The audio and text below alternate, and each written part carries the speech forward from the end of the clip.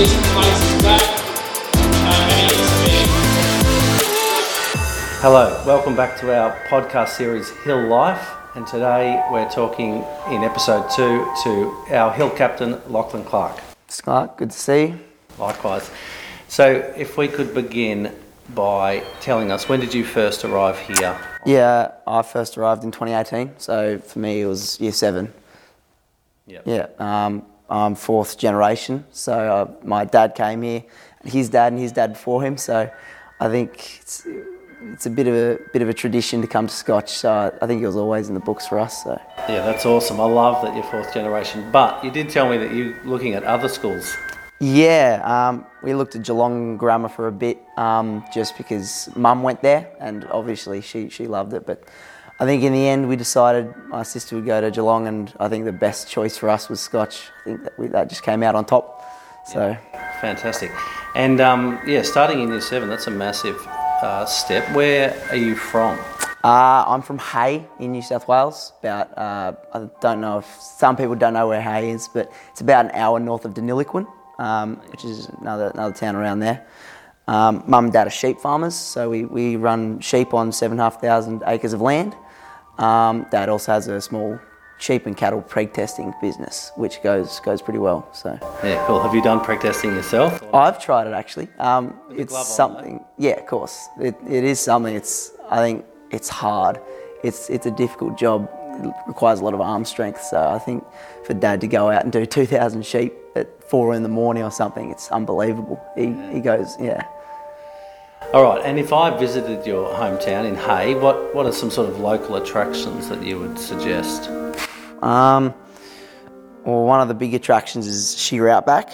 It's more or less a museum, because Hay has a big history of shearing in the town. Obviously, it's very, very sheep and cattle based. Most people there would be sheep and cattle farmers, but shearing it's a big business that has gone back for a long way. So in Hay, it's probably one of the biggest attractions that tourists would like to see. So if anybody was to go there, that'd definitely be the spot to see. Yeah, I love shearing sheds and stuff. It's an amazing sort of atmosphere when shearing's happening. Yeah. You've worked like sweeping up? Yeah, I've been a rouseabout and whatnot. Helped out as much as I could around the shed. Shearers work hard. We sweep up the wool, and then send it off to be analysed and whatnot. Yeah, there's like the wool classing table and everything. Yeah, rouseabout. No, it's a good job actually. I enjoy doing the rousey stuff whenever Dad needs a bit of a hand. That's great. Okay, and when you first arrived here, what surprised you most about the school? Well, first surprise was in terms of classes. I was not expecting there to be as much work as it was. I think the level of work you have to do in class and at home, I think it's more, but after a while you get used to it, so it kind of just becomes routine to get that work done. It's almost like a different pace or something. Yeah, it is a different pace coming from. For me, I went straight from a small primary school in Hay straight into the big Scotch college. Yeah. So that's obviously a drastic change, but it's quite easy if you just work at it. You can figure out how to get the balance, that work balance, and you can end up doing pretty well in school and whatnot. Yeah, that's cool. Yeah, because the pace, being a rouseabout, the pace is on as well. Yeah, no, it is on there. You need to get the wool out from under the shearers before they pull out the next sheep. Yeah. So apart from being able to work in a shearing shed, what's something else we would never guess about you? Oh, that's a tough one. I think apparently, I didn't know this until a few years ago, but apparently you wouldn't guess I'd play rugby. Apparently I don't look like a rugby player, a bit too small. But that's my sport that I play. It's great, very enjoyable. Yeah, the coaches, I think the coaches used to think that you needed protection, but yeah, they used to think the boys would have to protect me on the field. But I think I pull my weight, which is I think that's the most important thing. Yeah, 100%. All right, I want to go back to when you first arrived at year 7, and obviously that's a massive step to move away from home at such a young age. There must have been challenging times. Yeah, no, of course. I think all boys going from anywhere really, where they're staying with mum and dad, to a boarding environment where there's people they don't know. They're, for me, 500 kilometres away from home. I think you get homesick, quite frankly. But I think it was easy to overcome those challenges just because at Scotch we have people to help us. Like mostly the teachers are big helps. I think they're very empathetic. They understand what we're going through in terms of missing home, wanting to be with mum and dad. But you mean like the duty masters? Duty masters and tutors on the hill. Yeah. But also, I think, I don't know if I could say this for all schools, but at Scotch especially, the older boys, for me, were massive helps to help get past that homesick stage. They'd take us out to kick the footy, they'd take us down the street to go get some tucker and whatnot. And whenever you needed them, you could go and have a chat to them. I think, especially for me in my first few years, they got me and the other year 7 boys out of our rooms and doing stuff. So, yeah, that is really cool. And we were talking before, that's one of your sort of ambitions, to be that person. Yeah, definitely. I think as Hill Captain, I think it's in the job description really. It's your job. You've got to help the boys get out of that stage, get out and get to know people. And I've got a feeling that you would have wanted to and would have done that anyway, even if you didn't get Hill Captain. I would like to have thought so. I think that's always been something, especially after seeing how the older boys treated us when I was in year 7. I think I wanted to follow in their footsteps and help out the boys because I'd have the experience too. I've been here for 5 years or so. Yeah. And so back then, when you were in year 7, you were feeling homesick and stuff. How did you ask for help, or it was just sort of? I think sometimes you do have to ask for help. Like if nobody's a mind reader, nobody knows what's going on in your head. So for me, when you're struggling, sometimes you just need to point it out that you're having a bit of a tough time, but then they will help you. And even occasionally, if you don't ask for help, they will come and they'll check on you. And if you're having a tough time, then they'll sort it out. You sort it out together with the teachers and the older boys. Yeah, cool. Okay, now if we could switch to the good times, and what are some of the real joys that you had living up here? That's a tough question. There's so many. I mean, there's so many great things about boarding, but the one thing that makes it so much different from normal school life is getting to live with the boys you go to school with. I mean, it's like a brotherhood. You're that close to each other. Obviously, being that close, you get into the occasional argument and gets a bit rough every now and then, but for the most part, they look out for each other and they care about each other. And boarders, being that close, like I said, you develop a brotherhood. You're all very, very close in that regard. That's cool. And yeah, one of the other things we were talking about, you said some of the funniest times earlier were doing the activities. Yeah, no, on weekends, that's another one of the biggest joys. Marcus Tyrrell is our activities coordinator. He takes the boys out on weekends to do so many different activities. He'll take us to footy games, paintballing, go-karting. Skiing, of course, yeah. He takes us on our skiing trips in the winter up to Mount Buller, Falls Creek. I think that activity is good for everybody, really. I think it gets everyone out of the house. But like I was saying, in that initial stage where you're missing home, missing your parents, I think it's the best way to get boys not just out of the house and doing something, but get them to know each other, because obviously there's many boys going on those activities.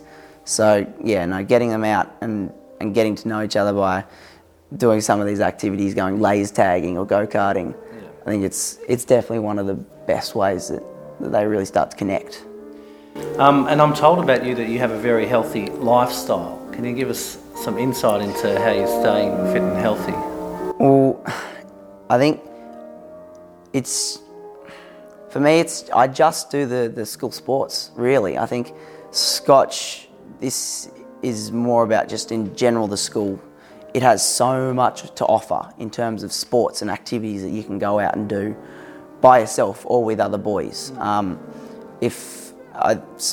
lot of them are compulsory, so I think rather than thinking of it as a chore that you have to do, if you think of it as an opportunity to go out and do some physical activity and have a run around, kick the footy with your mates, then that's one of the best ways you can stay. Yeah, I love that Healthy in that. reframe, because you're right. A lot of boys are like, oh, I've got before school training, or I've got, I Yeah. wanted to go down to Glenferrie with my mates, but I have to go to sport training. But if they reframe that as, this is an opportunity to exercise and play with my mates and stay healthy. Yeah, no, I think that's definitely a way that it helps to get you out of bed in the morning. But it's like when boys go out and play sports just casually with their friends, then they see it as a lot easier. But for some reason, when it becomes compulsory, when they have to do it, it's a bit more of a struggle.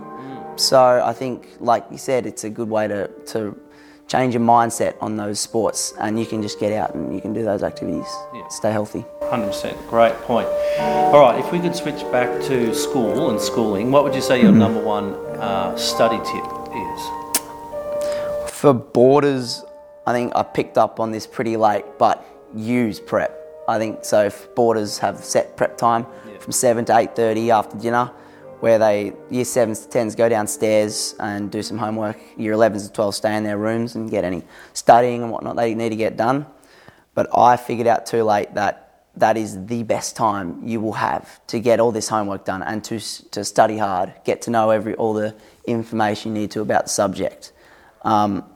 Because obviously it's compulsory, but...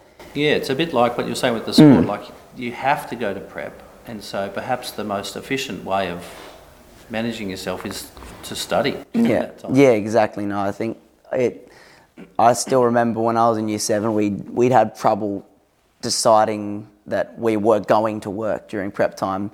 Some boys would get out computers and play games during prep, but I think when I figured out that prep time really is the most beneficial time to do work, I started seeing increase in my homework completion, my grades, everything started going up. That's a great tip. Another thing I wanted to ask you is, a lot of boys have brothers here in the boarding school, but you and Ben seem particularly tight, like you get along really well. Yeah, no, me and my little brother Ben, we do get along. He's in year 10 now, so he probably came 4 years ago. But I think we're especially close just because in Hay we're on a very isolated part of the town, just on a farm together. So coming to Scotch, I think especially I looked out for him as much as I could. So I think we get along all right in that regard.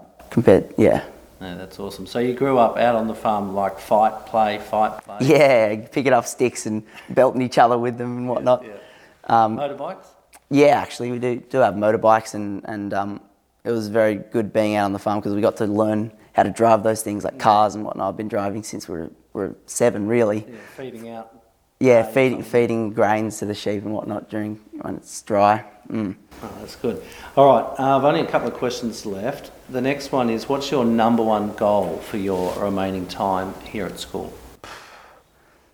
I think for me it'd be, I've got a lot of jobs as a leader, as a prefect. I've got vice captain of Lawson, which is a day house, and I've got hill captain. So I think my goal would be to complete those tasks to the best of my ability by the time I'm finished the year. I think being given an honour such as great as a leadership role as that, I think the least I can do is do everything I can to make sure I complete that task as well as I'm expected to. Yeah, okay, great. And my last question, which is related, how will Scotch be a better place because you're here? I think it's a tough question. It's hard to say it will be a better place, but I'll say I would like to think I could make it a better place, but the way I would do that is by helping the younger kids. I think that's the main thing that I try to do, is to inspire the younger boys to work hard and to do all these things that I've said, to go out and play sports, to use prep time, go on activities, go out and meet other kids and get outside and have some fun. I think I want to be the person that inspires them to go and do those things. Fantastic. All right. Thank you, Lachlan, for your time. Thanks, heaps, Clarky. Cheers. And I hope people listening have learned something from Lachlan. I'm sure you have. Stay tuned for episode 3 coming up. And remember, the most important conversation you have is the one you have with yourself. Let's bow our heads for grace, boys. Dear Lord, we give thanks for the opportunity to come together as a new community to share a meal. We give thanks for all those that work behind the scenes so that we can attend this school. We give thanks to the staff, to our parents and family members, and to all those who make the sacrifice so that we have the opportunity to attend Scott's College. Dear Lord, we give thanks for you. Amen.